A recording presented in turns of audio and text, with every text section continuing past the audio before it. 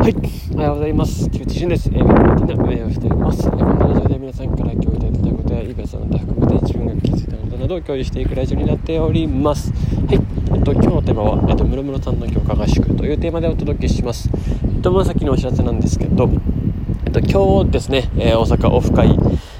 楽しみです。ぜひぜひ皆さんよろしくお願いします。参加される方ですね、これを聞いてくださる方で大阪今日会う方はぜひぜひよろしくお願いします。はい、直子さんがですね、アベノハルカス観光もうツアーをねちょっとセットしてくれたので本当にありがとうございます。もう16時からですね、そこの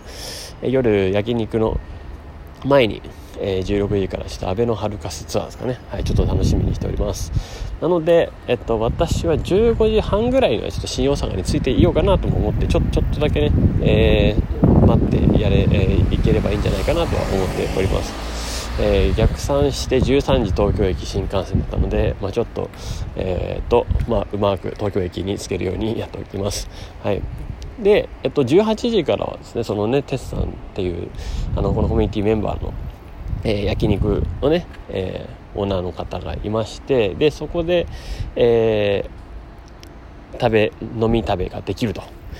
いやありがたいですね。はい、本当に。でそしてねなんかこんな風にして、コミュニティメンバー内でね、どんどん、いろんな特徴やスキルだったり、背景を持っている方がいっぱいいると思うんですよ、このねコミュニティメンバーの中で。それの中でどんどん回していきたいなとは思ってるんですよね。そういう経済圏というか、ある種これも一つ、自分も街づくりっていうところを結構テーマにしてるんですけど、それこそねここの一つ、街っていう意味でどんどん還元して、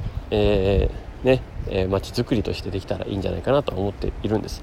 その一環としてこういうねなんかコミュニティメンバーさんがやってるものって自分はなんか信頼できたりするし、なんかもはやこれからどんどん関わっていきたいっていうのももっとあるので、なんかもっと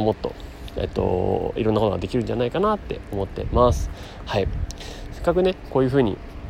コミュニティメンバーとして集まってで、何かの縁でね熱量を持っているからこそこういうねそういう大阪のオフ会とか、あとはこういうねお話をして、ぜひ使ってくださいとか言ってくれた感じなので、それこそ方向性が合ってたり熱量があったりっていうような関係があると思うんですよ。でなんかもはやなんかこれから大事なことってなんかどうしても合わない人っているじゃないですか。なんかもはや結構本当に価値観の考え方だったり、価値観が変わったりするんですけど、なんか本当にやっぱ相性とかっていうのはこれはやっぱあると思うんですよね。その人ですし特徴がありますし、それぞれがやっぱいろんな、10人といろ違うので、それで考えるとやっぱり会う人たちと一緒に何かやった方がもちろんそれは、尖れるというか、尖った領域にもっとどんどん進んでいける能力を発揮できる、いい化学反応がたくさん起こせる、摩擦なくどんどんスピード感を持っていけるっていうのがあるなと思ってるんで、やっぱここがすごい大事かなと思っています。でそれをなせるのが、ここのコミュニティの強みだなと思ってますので、ぜひ今日の夜そういう話も含めてですね、いろんな話ができたらいいなと思ってますのでよろしくお願いします。はい、ありがとうございます。そしてですね、早速本題の方に行きますけれども、むろむろさんの強化合宿ですね、こちらもお知らせって感じになりますけれども、昨日連絡掲示板の方にむろむろさんがね上げてくれました。ですね、本当にむろむろさんを知ってる方はですね、もうスーパーだと思うね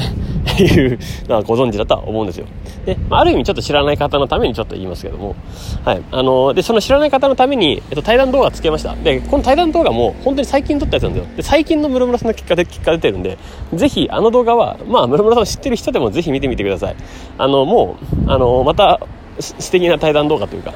やっぱそうだよねみたいな、でやっぱ本質そこだよねとか、あとはそんな結果出てたのねむろむろさんみたいな、いつの間にそんなぶち抜いてたんですかみたいなのもひっくるめてですね、面白い感じになってるかなと思っております。もう少しちょっとショート版にしたのも、後日お届けするかなとは思うんですけど、一旦ねコミュニティメンバーの方はですねロング版の方が嬉しいかなと思って一旦ロング版にしております。はい、あれでもね多少はもちろんカットする部分をカットして短くしたんですけど、はい、見やすいようにですね。となっております。はい、ということでむろむろさんぜひね、まだ知らない人はぜひそちらのね対談動画ご覧ください。でそしてですね、もう強化合宿っていうことでですね、もうやりますかって言ってくれたんですよね。背景としてはもうむろむろさんがそこに書いてくれた通りですよね。書いてくれた通りの内容が入ってまして、で、本当にもうがっつりやるよとっていうような感じのものです。で今までも別に夜活とかでももちろん参加してくれる人は全然むろむろさん答えてたと思うんですよ。でもね、逆になんか無料だとなんか逆に聞きづらいみたいなのも多分ねいっぱいあったっていう話も聞いてたんですよね。逆にねみたいな超優しいのにねみたいな、優しすぎるがゆえのアンバランスですね。だからそれはそれで分からなくもないですし、だからねしっかりそこは一定の有料化も含めてですね、有料化にした分その分深い部分、もっともっと深い部分もね知れる可能性があるので、それはぜひお楽しみにしていただけたらいいんじゃないかなと思っておりますね。はい、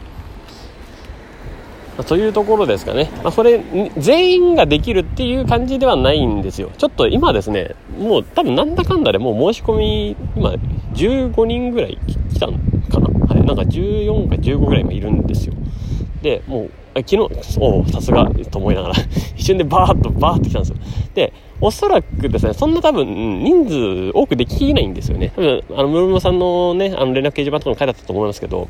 おおよそ10人ぐらいじゃないかなと思うんですよ。ちょっとねがっつりやるって本当にきついんですよね。何十人とかも基本できないんですよ。でぶっちゃけ一人で稼働するんだったらそれがやっぱ限界じゃないですか。やっぱね一人の稼働時間とかがあるからそうだと思うんですよね。1ヶ月でそれで何人も見るって本当にきついんですよ。でむろむろさんだから多分10人ぐらいでもギリできると思いますけど、いや本当に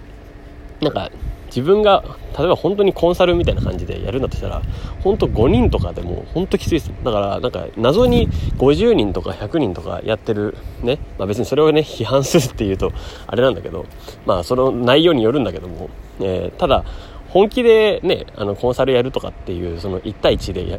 そういう風な徹底サポートするとかっていうんであれば、本来であれば50人とか100人って自分はそもそも構造的に破綻してるなって思ってるっていうあれですね。はい、なんかねうまくもっとやれるもんかやれないんかと思いながらもですね思っていますけれども、そんなところは置いといて、この辺のね業界のクリーンさにもつながればいいなと思って、これからもね一緒に活動していきたいなと思っております。はい、